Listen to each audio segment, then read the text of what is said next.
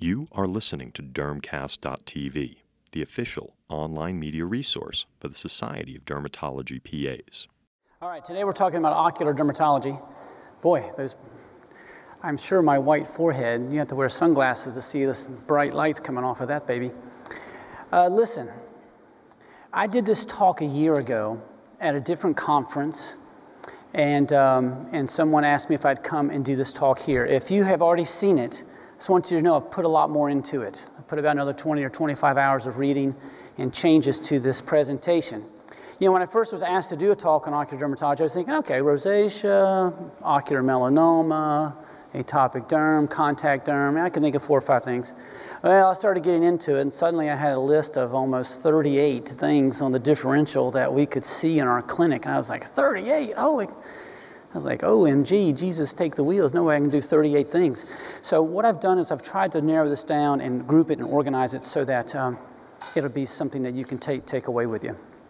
More than meets the eye. I have no conflicts at all, and there's really nothing that's branded or commercial in this talk at all. All right, so eyes are a big part of culture and history.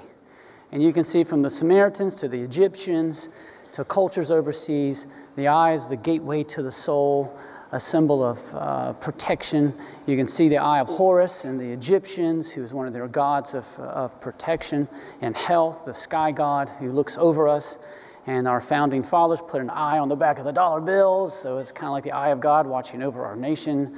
And so, you know, our eyes is an important thing that we look at all the time. And you can see that even in our culture, from the giving them the stink eye episode of Kramer, all the way down to you'll shoot your eye out, kid. Eyes are a big part of what we do. And we can do a lot of stuff to our eyes. We can choose to do things to our eyes. And I just want to go over some of these things that you may one day choose to want to do, or maybe you already have, or maybe your patients do. Now, the piercing around the lateral aspect of the eyebrow or around the eye, I mean, this is so common. I mean, I'm sure half your grandmothers have this, right? I mean, it's just out there. But, you know, if you want to kick it up a notch, you can kind of rope it through your eyebrow, or you can put a big hook on the end there, you know, so that you can be kind of pulled around by it. And, you know, my daughter plays lacrosse. Both my daughters play lacrosse, and they have to have eye protection, and you play racquetball, eye protection. Or, you know, if you don't have to worry about buying that stuff, you can just go for your own eye protection, have it there all the time. And then if you spontaneously want to play lacrosse and just get out on the field, you don't have to worry about going back to your car and getting your eye protection to play, you know. But if you don't really want to have to pierce the tissue around your eye, I mean, why not just pierce the eyeball itself? I mean, you know, it's platinum or titanium, and you can just place it right in the conjunctival, the palpebral conjunctival, and you can pierce the eyeball. It's pretty cool. It's actually not piercing the eyeball, but peeling back that bulbar conjunctiva and placing it in there. And, you know, I think the earliest documentation I could find of was 2013 in New York City, where all great things start. And if you paid $3 grand at that time, the price has probably gone up. You can have a permanent eye jewelry implant. You can also tattoo the eyes. I mean, it's nice to be able to close your eyes and have it look like you're still staring at someone. You know, this looks pretty cool. I've considered doing this. Or, you know, I really like this right here, where you can have a series of ticks crawling around your eye. You know, that's pretty cool. You know, if you want to be an advocate for Lyme's disease or Rocky Mountain spotted fever. But why not just tattoo the eyeball? I mean, why put tattoos around the eye when you can actually have an ink permanently deposited on the sclera of the eye and come up with all kind of rainbow colors? And this is from the bodymodificationexperts.com, their website. And there's some problems that started popping up when this procedure started becoming popular a few years ago, and they just wanted to let it known that, you know, the short version is that eye tattoos increase pressure in the eye, which is connected to glaucoma and blindness. The risk seems to get worse in time, so it's possible that we may see the perfect nightmare of eye tattooing thanks to people not waiting and everyone wanting to jump into the boat and get it done before the long-term risks were established. Excellent advice. I agree. So, if there's anything you can walk away with, it's that as we practice dermatology, we shouldn't be looking at things, but we should be looking for things. It's a big difference. My first 3 years in internal medicine, I looked at things. And then I ran out of the room and I went and got my Fitzpatrick's guide and I tried to match the rash to the picture. But when you get into dermatology, you're starting to look for things to support in your mind. You're either building or shortening your differential based on what you're looking for. Specific collaborative features, specific attributes that can contribute to what you're looking at. So, I mean, we got this heliotrope sign on the upper eyelids. And it's violaceous and pink in color. It's confined, sharply demarcated upper eyelid and face. And then you got these proximal blood vessels on the proximal nail folds around the eye, around the fingers itself. You know what, Brian? I think you may have the previous talk loaded on because I'm not seeing some things pop up on this that were in that, okay? And then you can see here that you can have this erythematous change on the top of the shoulders, which we call the Shaw sign.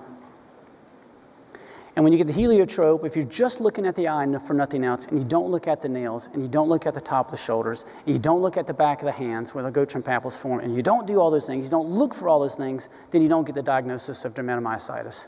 So that's what I'm basically talking about. Don't just look at things, look for other things to support the diagnosis. All right, and that's what we are being trained and are supporting each other in doing. Because I'm not going to go over this because the lecture yesterday that Dr. Clark gave was just fantastic on these conditions and what to look for and how to diagnose them in current treatments. So, in other words, there's no substitute for the correct diagnosis. And Brian, also, I don't have a timer running up here, so I'm not sure on my time because I don't have a watch on. So, all right. So, there's no substitute for the correct diagnosis. And one-item differentials are big problems. If you like spending time with lawyers, then walk out of the room with a one-item differential every time you see somebody, all right? We don't do that in primary care. If every single time you saw someone with chest pain, you only had one reason for chest pain, if every time you saw someone with a headache, you only had one reason for the headache, it would be problematic, and it can be that way in dermatology as well. Because we can have a diagnosis based on anatomical location, you can learn it that way, right? What do you commonly find on the nose? What do you commonly find on the eyebrows, right? You can look at gender, how Grover's is more common in men, but perioral dermatitis is more common in women, molluscum in kids, SKs in adults, or you can do it based on anatomical location, is how we're going to focus on the eye today. So I've grouped this talk loosely into things you find on the eyeball, ocular findings, things you find directly around the eyeball, periocular, or things you find more outstanding and periorbital. And that's how we'll kind of break it up. All right, thank you for the timer. I've got that. Eye shape and color can identify us, but so can things around our eye, not just your eye shape and color, but things you find around the eye can suddenly become identifying features for us as we see this dermatosis papulosa nigra, kind of a variant of SKs. Most people agree that that's probably what it is. Cosmetic in nature, not a concern. Tends to follow family lines, and we see these quite a bit, obviously more in skin of color. But you can, yeah. Are you able to switch over that talk, Brian? Because I'm seeing these coming out of order. Let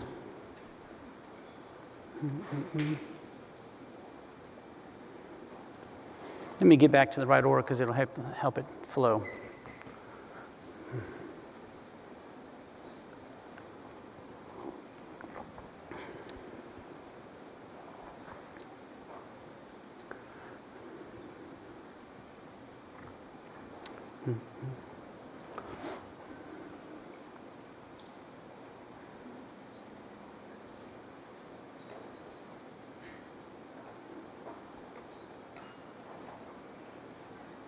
All right, let's see if that, there we go, thank you. I know we're in the right one now. Okay, so again, things in the periorbital region. Favre-Rocachot syndrome, nodular elastosis, typically in a male, typically older, more so in smokers. You get this aging of the skin, you get this trapping of this sebum in the skin, and they get this collection of blackheads that surround the lateral orbital rim. Mostly whites, strongly associated with cigarette smoking, a cosmetic concern. So things can be a kind of around the eye, or things can cut right through and the eye can just be in the way. Because you can kind of see this line here, the serum pigmentosus. See it coming across right here. And what does she suffer from? She suffers from a KOH deficiency. Someone who decided to not do a scraping and missed the tinea diagnosis of tinea corporis growing across her face, up here and all the way around. We like to call it tinea incognita. That means that we missed it the first time, so we give it a fancier name, meaning it's secretly there. So already, if your differential diagnosis is expanding, we can already see that you can say, all right, well, this is DPNs, all right? This is heliotrope with dermatomyositis. This is Fabry Racachot. And our previous slides got kind of skipped. This is called an angiosarcoma. This will probably come up.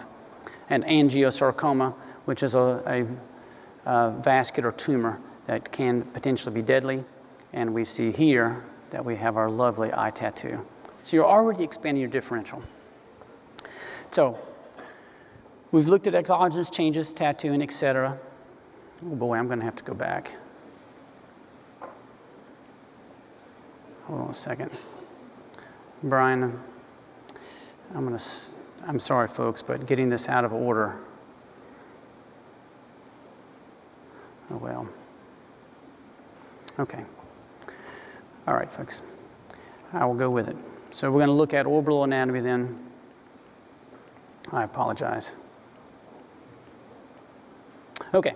So external eye anatomy. I just want to make sure that as we say things, you know what we're doing. The palpebral fissure, which is what you see between the eyes. The limbus is the edge around the iris itself, and then the pupil in the center. As we get into the side structures, the muscles, the side pieces, and most importantly, this right here inside the eyelid, the bulbar conjunctiva, compared to the palpebral conjunctiva, and the fornix is the edge where these two, the gutter, or the top of this, or the bottom of this, meet itself. Important things to keep in mind as we look at things. The meibomian glands, which you got about 25 to 40 on the upper lid, about 20 on the lower lid. These little glands are the ones that put out kind of a waxy material that hold tears in place, kind of forms a film over the top, a little oil over the top to keep your tears in place. And these meibomian glands can be problematic, and problems can pop up with them. First off, just right off the bat, is just your standard board question, you know, the old having to go recertify, chalazion versus stye. And you can see the meibomian gland right here, upper lid meibomian gland. When that becomes clogged, it's called a chalazion, all right? If the eyelash itself is going to become clogged right here, the sebaceous glands, that can create what's called a stye or hordeolum. So styes actually can be internal, bacterial, and involve the meibomian gland. That's an internal stye because it's a bacterial infection. Or it can be external and involve the whole pilosebaceous unit on the eyelash itself. That's an external hordeolum or stye. The difference is that chalazion only involves the meibomian gland and is not considered infectious. Therefore, the chalazion is going to be non-tender, and where the stye is typically red, inflamed, and tender because of the infectious component associated with it. So now, DPN, heliotrope, Fabry Racachot, tender, red, swollen, a stye, hordeolum, angiosarcoma, sorry you didn't see those photos earlier, and then non-tender swelling of the meibomian glands called a chalazion, stye up here. All right, so let's look at the orbit. Panicula versus pterygium. Panicula is a yellowish to white colored, sometimes pink growth. It's usually a deposit of fat, proteins, or calcium. The pterygium is actually an extension of the bulbar conjunctiva as it grows towards either on the medial or on the lateral aspect and can cross over the limbus and begin to block the iris and the pupil itself. The panicula itself can be on both sides, and again you see this yellow deposit that's there. You can become infected with a panicula, and that's a little bit different. It's kind of a form of conjunctivitis. Talk about bacterial and viral conjunctivitis. It's typically more of a paniculitis, where if you have a panicula, it becomes rubbed and irritated, gets exposed, and it can become secondarily infected with virus or bacteria. Pink eye treatments. But look, I mean, the pterygiums are such a common problem worldwide. I mean, they have textbooks just on how to handle pterygiums, because the surgical excision of these, there's a high recurrence rate where they peel this back and take it down to the base, and you can see it can be bilateral in nature as well. So You know, a few years ago, when we had someone come up here for the first time and say, we want to tell you how we're treating hemangiomas in infants, we can now use this topical beta blocker. It revolutionized the way we treat things.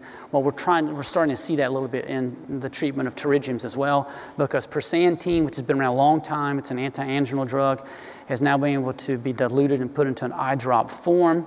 And this dipyrimidiol, which is persantine, now can be used as an eye drop. And you can see a drop once a day. This is at 1 year with breaks in between, complete resolution of the pterygium itself. So this has become a topical treatment that has much less recurrence in the surgical excision for them.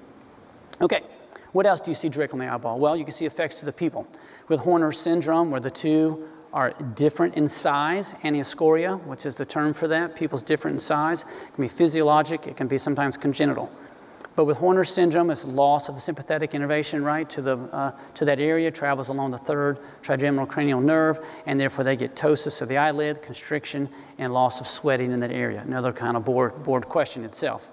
It can happen from a stroke, a tumor, it can be iatrogenic, it can be idiopathic, a number of different things. It can be congenital. And you got your typical PAM. Would you like to meet PAM, Horner, ptosis, anhidrosis, and mitosis? So this guy comes in, he's got a droop of the lid, but it's because Mohs surgery had to take out this nerve, and he's got a drooping of the lid. He's got very dark eyes, but you can see his pupils are the same. This is one of my patients. But if you wanted to confirm, and I know you probably all keep in your pocket some liquid cocaine, you know, then you can put a couple drops of liquid cocaine into the eye, and you can see over here when the person does have Horner syndrome, this eye does not dilate in the presence of the liquid cocaine. It stays constricted because it's lost that sympathetic innervation, and it cannot react to it. And so you can just tell the officer, I keep the cocaine for testing Horner syndrome on my patients, and I'll write you a note saying that you heard this lecture. So you can also have different colored eyes, right? And this is a brownish in color and then all blue in color, what's called iris heterochromia. And sometimes it can be very striking when it's complete, when it's totally two different eye colors itself. It can sometimes be partial as well, where you can have half a color in one eye or spots in the eye that are differently colored, or it can be central, right around the center. So you can have central heterochromia, you can have partial heterochromia, you can have complete heterochromia with the two eyes that are two different shapes, I mean not shapes but color. If it's congenital, if you're born with the two different eye colors, there's a whole host of things that it can sometimes be associated with. And the majority of the time it's associated with nothing, but these are all the potential things that have listed as potential having complete heterochromia associated with it. If it's acquired, means it comes on later in life, a lot of things can cause the iris to begin to change color or pick up an area of variant coloration through eye injury, eye surgery. This is the big one that's come on the market lately, and this is listed as it can potentially cause heterochromia with Latisse, but even diabetes has changed eye color and central retinal occlusion, so a number of things if it's acquired or comes on later in life. But that doesn't mean it's melanoma because they've changed colors, but the question is, are you recommending melanoma to your melanoma patients screens once a year? Who does that? I hope we see 100% of hands in the air. Right? Diagnosis of melanoma, ocular melanoma, but anywhere between 2,500 to 3,500 cases per year. But the idea initially, in my thought, my first several years of doing, was just that they have to go to the eye doctor because you only find melanoma in the back of the eye. Well, I'm going to show you how that's not necessarily the case. Because while this is partial heterochromia, this is uveal melanoma. All right, so you can see melanoma right in your clinic. This is an atypical growth of color not noted before. It's on the outside of the eye. How does that happen? I thought only the ophthalmologist could dilate the eye and see melanoma in the back of the eye. Well, it's rare. It can be aggressive. It's not uncommon for the patient to have no symptoms at all. Sometimes they can have light changes, vision changes, and this is why we tell folks to wear sunglasses. But here's how it happens. We know that as we develop, we have the ectoderm, we have the mesoderm, and the neuroectoderm. The ectoderm is what becomes all of your eccrine glands, the outer layer of the skin, the epidermis itself, and the nails. The mesoderm is what becomes the dermis, the muscle, the fat, cartilage, etc. How many of you have, in your years of practice, have diagnosed a basal cell sarcoma? Anybody seen a basal cell sarcoma? And what about, and then another, it would be extraordinarily rare to find a squamous cell sarcoma. Any of those? Well, it's kind of a trick question. The reason that we only see basal cell carcinomas and squamous cell carcinomas is because, by definition, if a skin cancer or a tumorous growth comes from the ectoderm, the embryological origin, it is called a carcinoma. If it comes from the mesoderm, it's called a sarcoma. That's why sarcomas are bone tumors. All right? That's why any structure that's vessel, that's why Kaposi sarcoma is a tumor of the inner lining of a venule. And vessels come from the mesenchyme, come from the mesoderm. And so, but the neuroectoderm is a little bit different, because the neuroectoderm, as we're forming, it separates out. You see this separation here?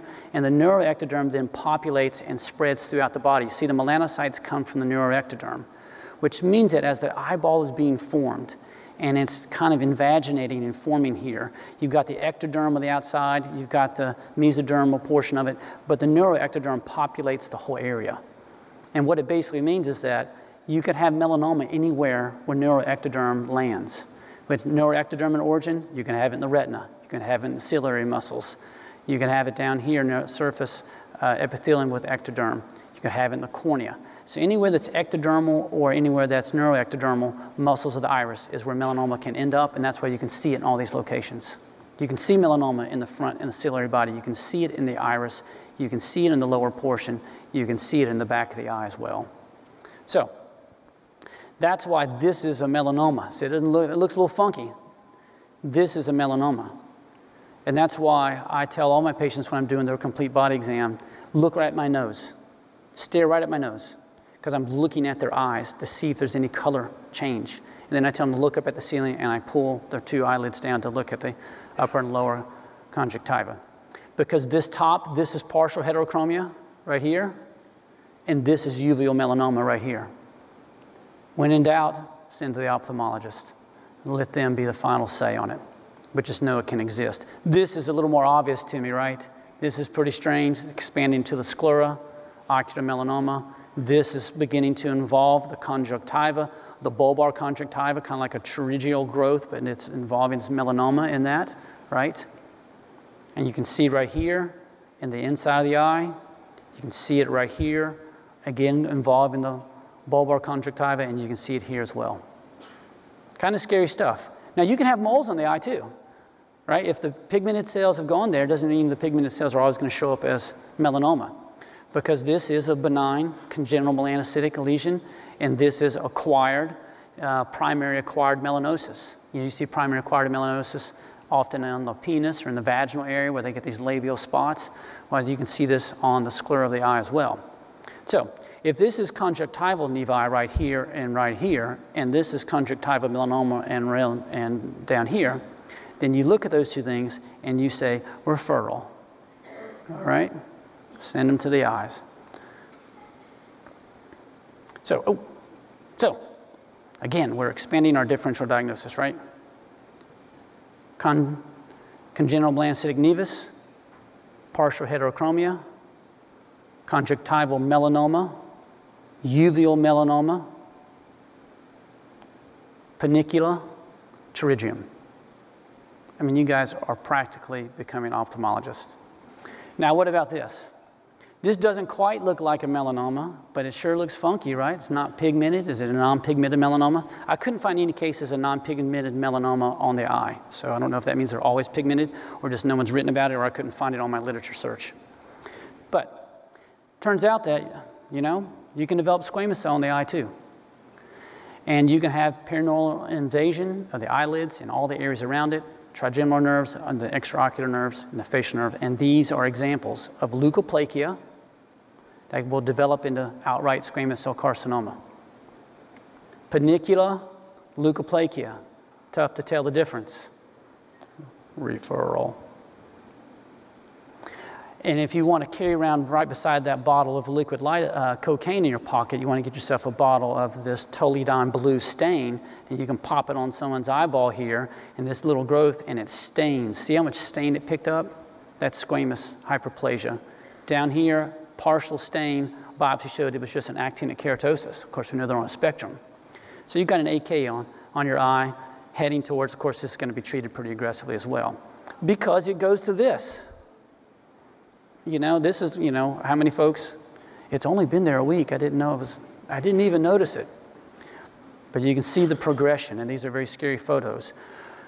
And most of the photos of that obliterated eye are actually come out of the continent of Africa, where that version of this equatorial, what they call ocular surface squamous neoplasia, or ocular squamous cell carcinoma, over 75% of the cases are HIV positive. Younger crowd, 2/3 are women. When you pick up squamous cell carcinoma in first world and the US, it's typically an older male. It's got tons of sun, never wore sunglasses, and had some changes in his eye, left it alone, and it developed into a squamous cell of the bulbar conjunctiva. But you know what you can do? You can add a third bottle to your pocket, and you can just put them on liquid 5-FU.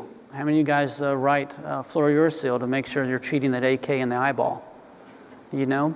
You see a little spot on there, you're not sure what it is, you don't feel like you want to refer, you feel like you're pretty confident it's an AK on the eye, just write them for 5-FU and put a couple drops in there. No.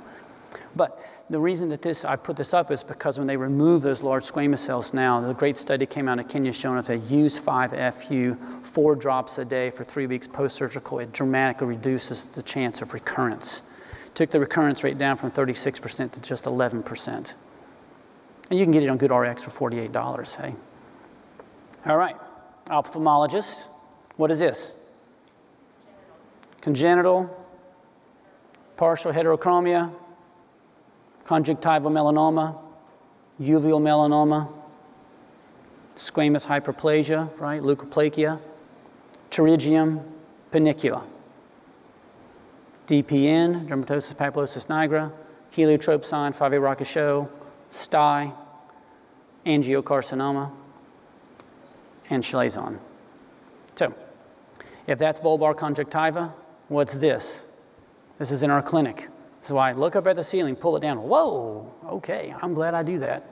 You're the first person in my entire practice that I've ever actually found something inside there, but I'm glad I do it every time I see a patient for their physical exam. Ended up being that my colleague Joe Langshaw ended up having me come in and look at this patient with him. And we sent the ophthalmologist, had a biopsy, it came back as blue nevus. Ophthalmologist is kind of like, oh boy, I'm still going to do a larger wedge resection of it to make sure. Came back blue nevus on second biopsy as well. Took it all off. Now look at my nose, now look up at the ceiling. The question is, did you find it? Remember I was talking about just look at things, look for things. All right? Look for things. Interesting presentation of a congenital nevus that is across the eye. So you can see embryologically where it's settled right there. And as he opens the eye, you could just, it's been there since birth. But you can pick up SKs. Anywhere where you have a hair follicle, you can have an SK. That's why you don't have SKs on your palms above your feet, because we don't have hair follicles in those areas. Anywhere where there's a hair follicle, you can have an SK, because it's associated with the pilosebaceous unit itself. SK on the eyelid margin, SK here, SK on the ear. That's right, SKs on the ear. Do we have hair follicles on the ears, guys? Yeah, we got a few. That's because you don't actually lose your hair as you age. It goes absorbed into your head and comes out your nose and ears. And so it's not actually shedding, it's coming through the brain and coming out my nose right now. So I enjoy that very much. And yes, you can have, we talked about basal, you can have squamous, you can have basal. Basal on the eyelid, basal on the eyelid. A little bit of a basal on the eyelid, just a small presentation. Very unfortunate, previously treated with Mohs. They felt like they didn't get it all. It's become erosive. He's chosen to have no treatment for it, and usually wears a large patch over it. But a very, very sad case. Not of neglect, but of choice by the patient to do nothing else after he's had multiple procedures done in the past. But look at this tiny little sucker right there. Again, look for, not at. Come in, this is a basal cell carcinoma on the eyelid margin. This is a basal cell carcinoma on the eyelid margin. All right? So periocular lesions can be basal, squamous, sebaceous gland carcinomas, and melanomas. And the sebaceous gland I mentioned to you because it's often missed and it's very dangerous.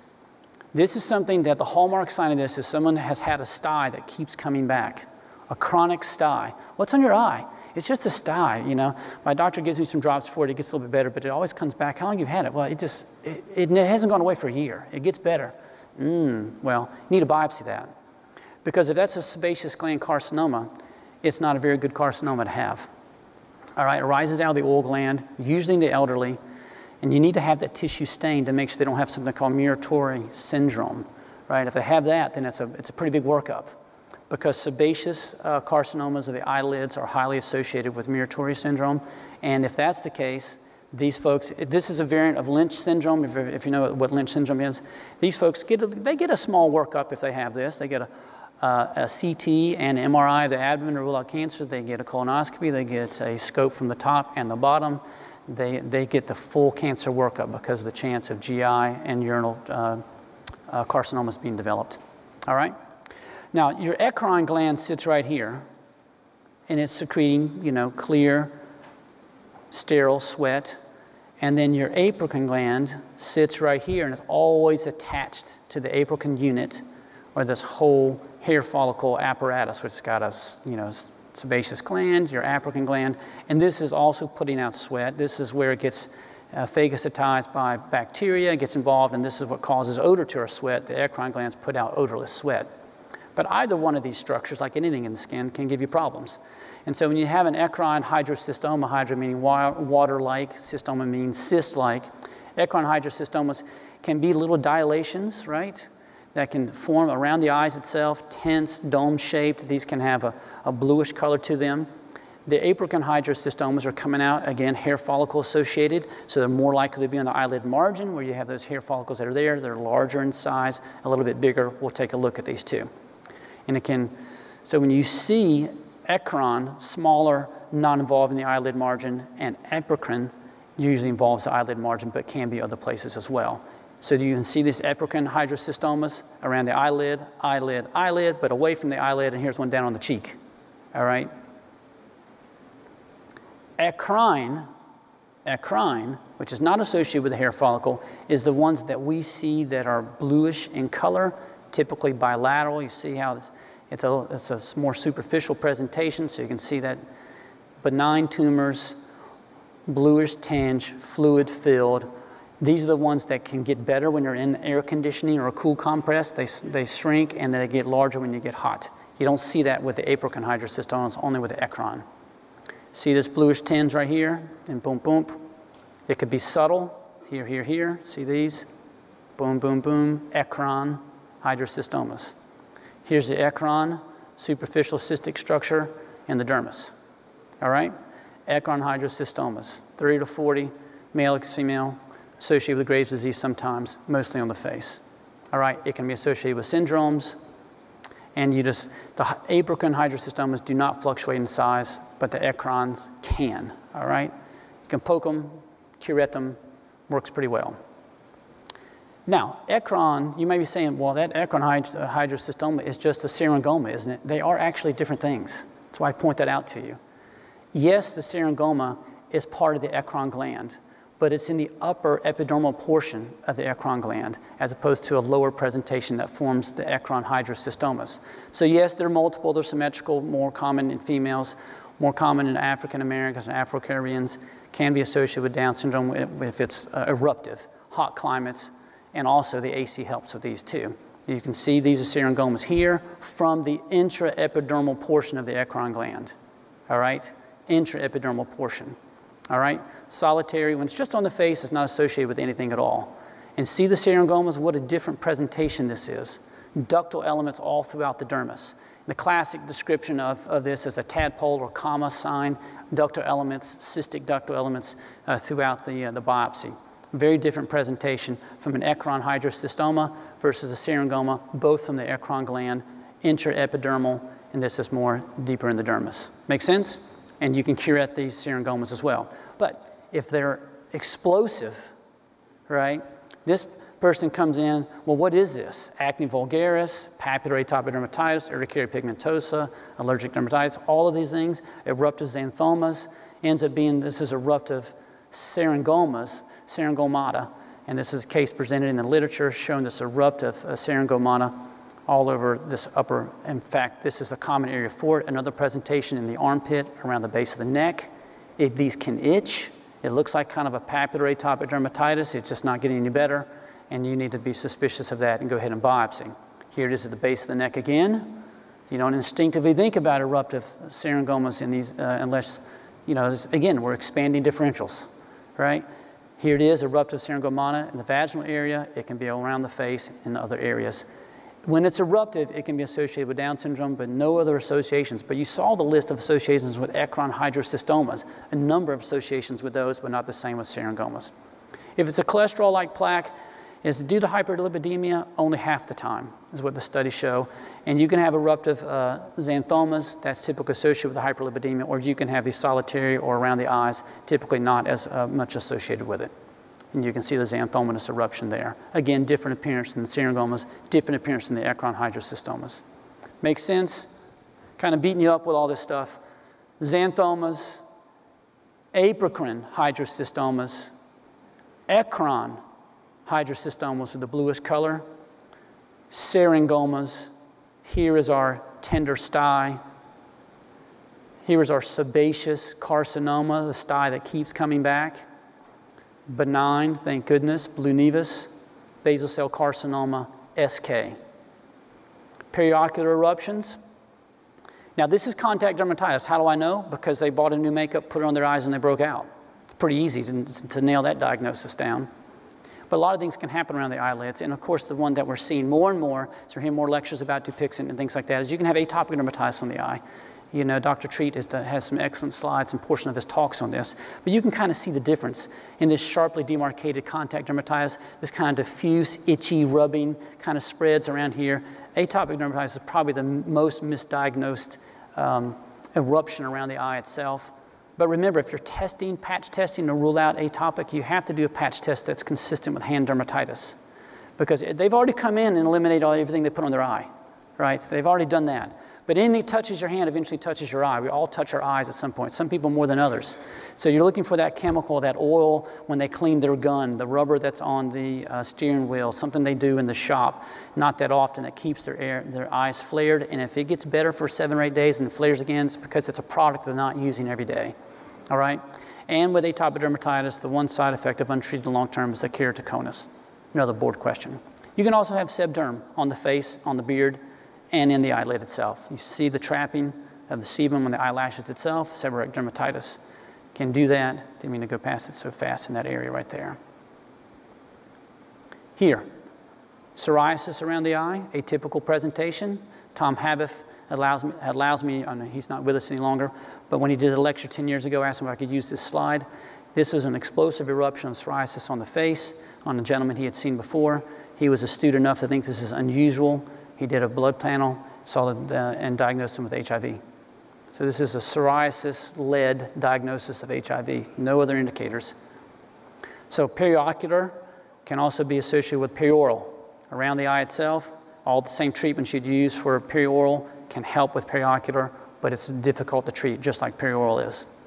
Swelling of the eye, tender, zoster.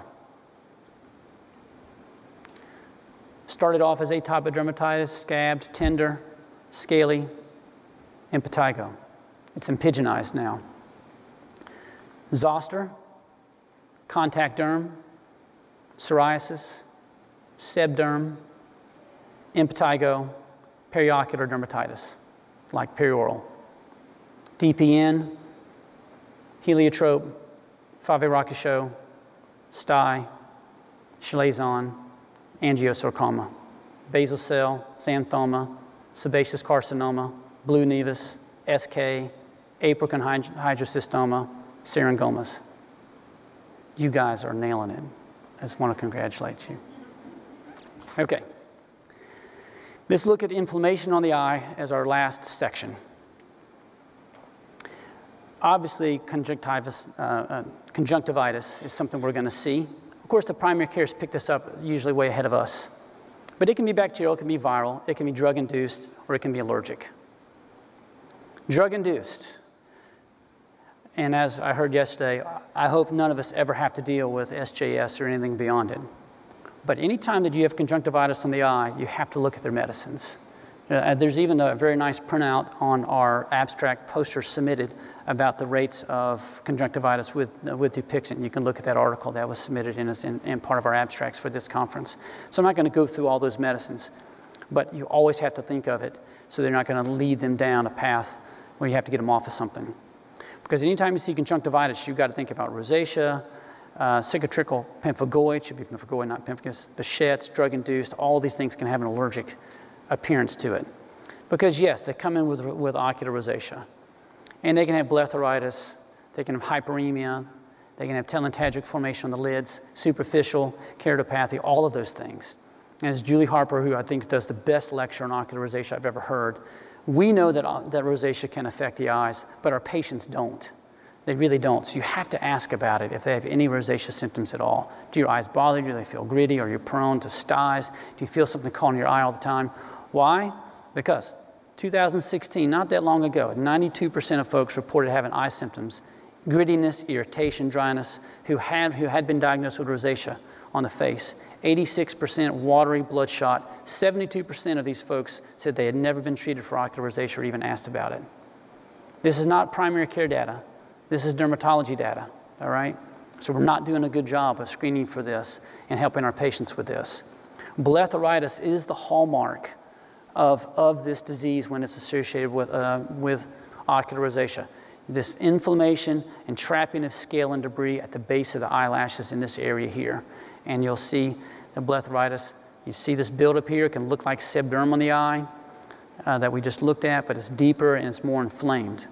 And there's all kinds of ways you can treat it. One of the interesting things is flaxseed oil capsules. Pretty good study that shows that taking flaxseed oil, because it helps manufacture prostaglandins, can reduce inflammation in the eye, and it's a pretty safe way of going about it.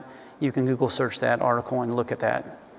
Managing ocular rosacea, good lid hygiene, lid scrubs, and then we know we have treatments, oral doxy, topical cyclosporin, another thing you can add to your pocket there. You're getting a busy pocket here, liquid cocaine, you got your liquid 5-FU, you got your toluidine dye, so you can diagnose those AKs. And did you see on that AK slide, one of the treatments is cryotherapy. If you want to cryotherapy the eyeball, if you think there's something on there, if you don't want to use your 5-FU, I don't recommend that.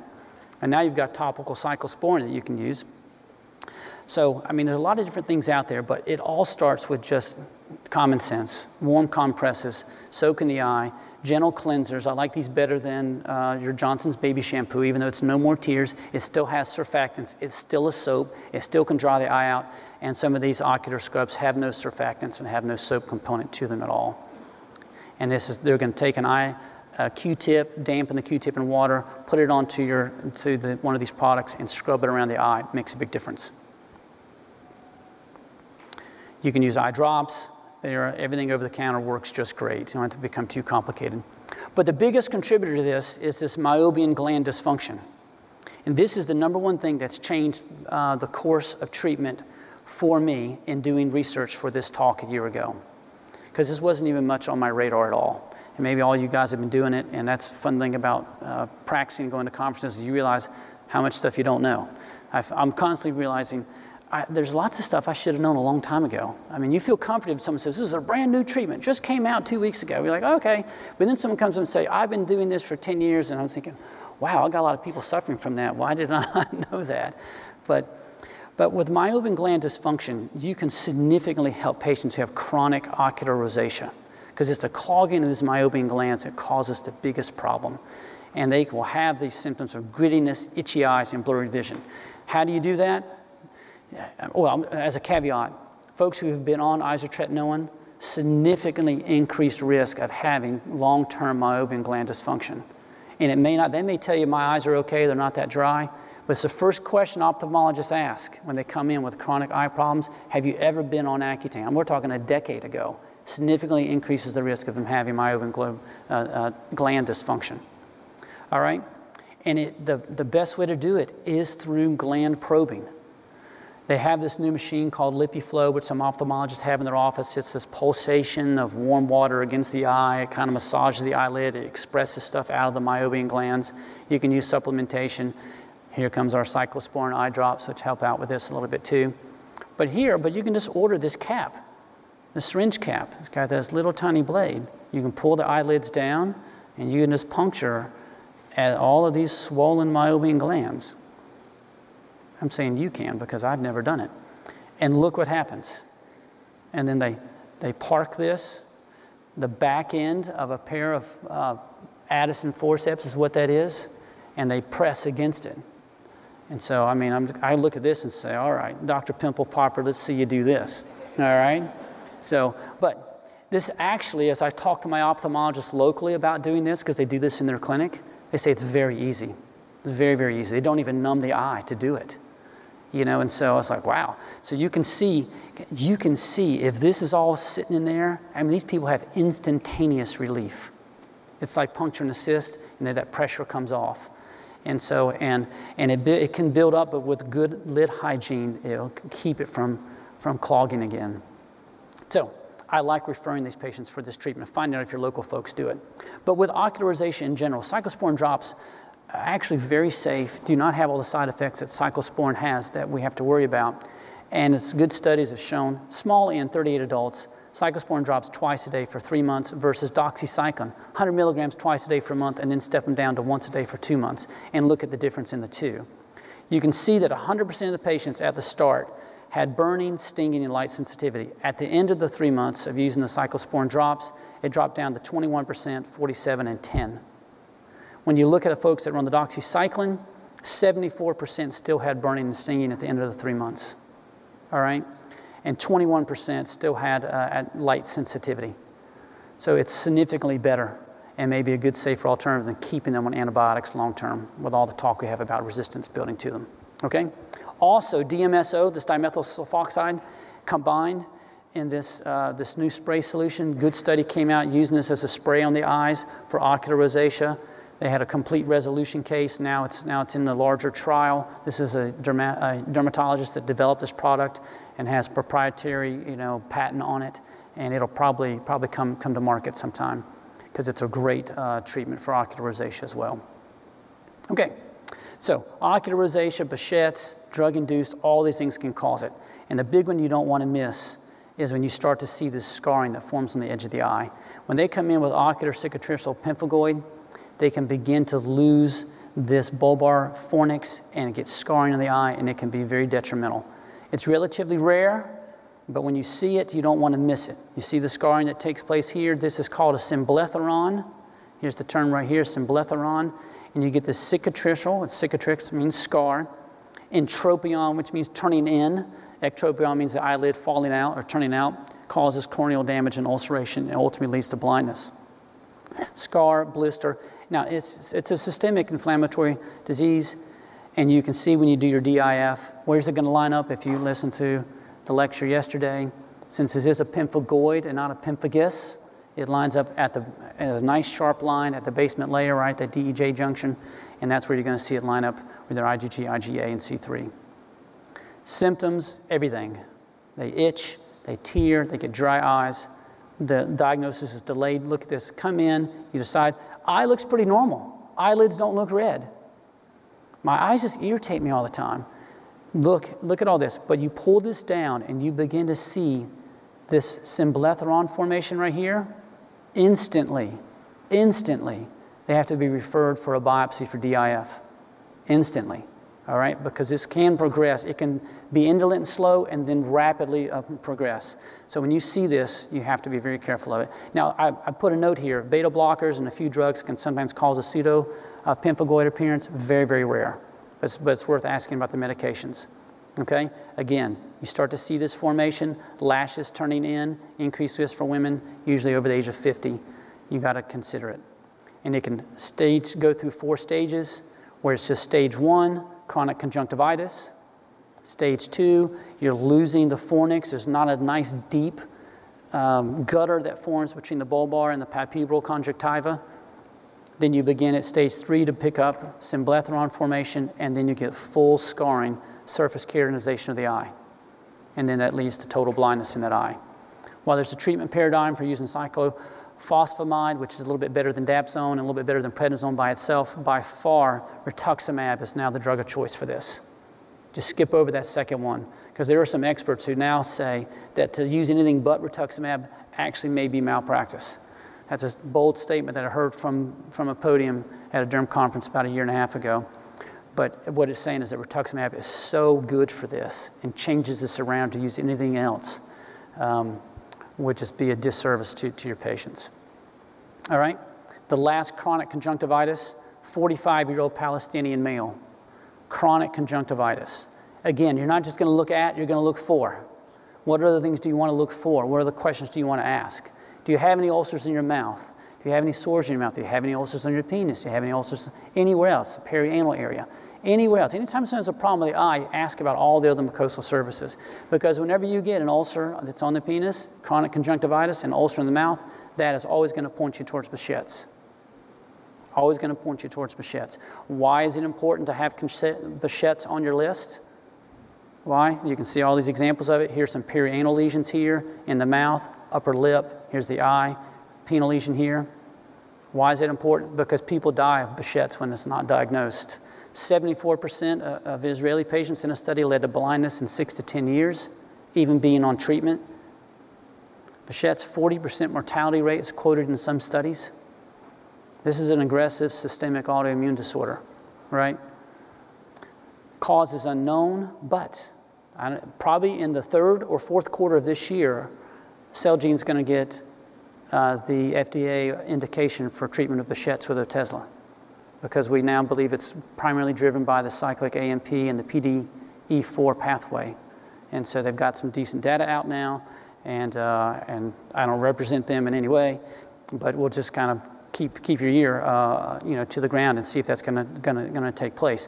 What was interesting about talking to folks about that is that the male to female ratio around the world is significantly higher for males. I mean, look, 24 to 1 in 1,700 patients in one study in Iran and Turkey, 16 to 1. So it's of high Mediterranean descent, Egyptian, Israeli. I saw several cases of this when I practiced in Long Island, and I had not seen it before, just practicing in rural Georgia. But what we're finding in the US now is that it's almost a 1-to-1 ratio of female to male.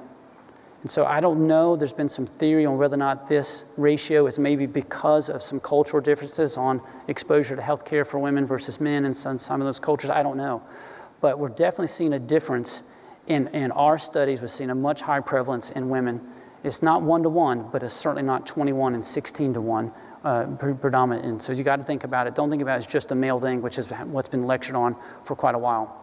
All right, involves all of those areas: vital organ involvement, CNS involvement, large artery involvement, topical steroids, prednisone, colchicine, Imuran, Remicade. I found a study on Enbrel. I found a study on interferon alpha, thalidomide. Anytime that you have a disease that has all of these potential treatments with only 1 or 2 patients it works on, means nothing works great. Nothing works great. And if we do have a PDE4 inhibitor that works, it'll be added to here, because it's not like it's knocking it out of the park. It's just another potential try it, because we want to get as much on board as we can to help these folks from progressing. Okay, are you ready for your final test? Are you ready? Church, speak it out with me here. Congenital nevi. Conjunctival melanoma, leukoplakia, squamous, hyperplasia, pterygium, panicula, uveal melanoma, partial heterochromia. You guys are so smart. DPN, dermatosis papulosa nigra, heliotrope sign, Favre-Rocachot, STI, right, hordeolum, Schlazon, contact dermatitis, angiocarcinoma. Zoster, contact dermatitis, psoriasis, periocular derm, impetigo, sebderm. Xanthoma, sebaceous gland carcinoma, blue nevus, SK, apocrine hydrocystoma, syringomas, okay, basal cell, Steven Johnson, drug-induced conjunctivitis, Behçet's, ocular rosacea, symbletharon formation, third stage of ocular cicatricial pemphigoid. Now raise your right hand. I deputize you as ophthalmology deputies, as a representative of the SDPA. Yeah, I told you that I came up with 30 or 40 things that you could go through. Well, if you look at all of the things that we just did, it was 38. Those are 38 things you just named. So your differential list is definitely longer than one. And if I've expanded it from one and you can expand it just in your brain to at least 10 of those, then mission accomplished. Any questions?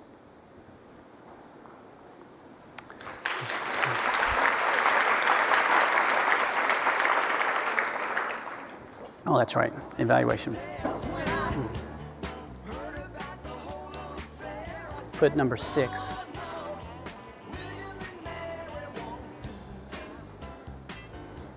You want to start moving?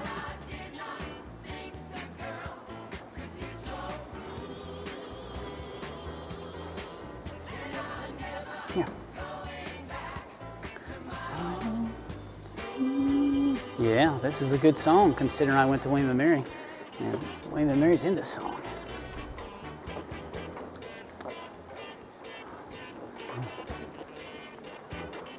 All right, are any questions going to come up? I have 2 minutes on my timer.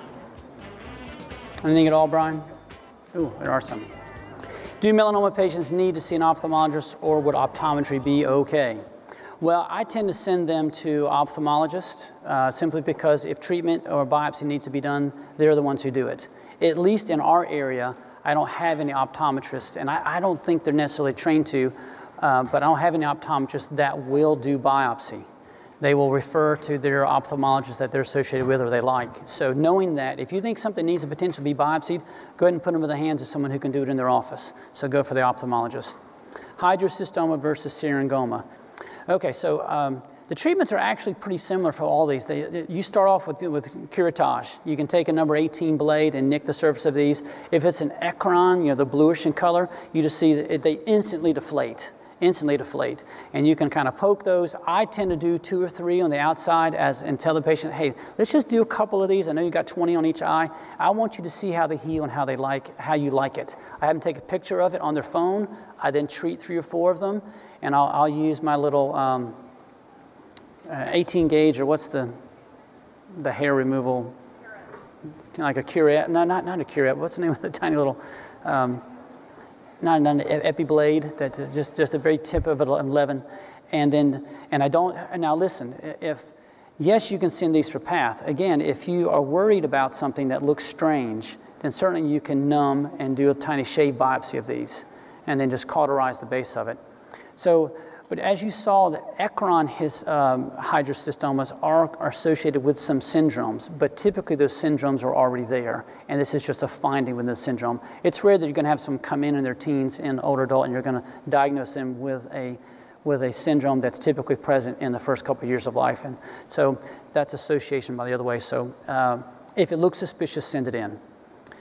Describe topical application. How close to the eye can topicals be applied? Okay, with ocular rosacea. Well, I guess that kind of depends on what you're applying.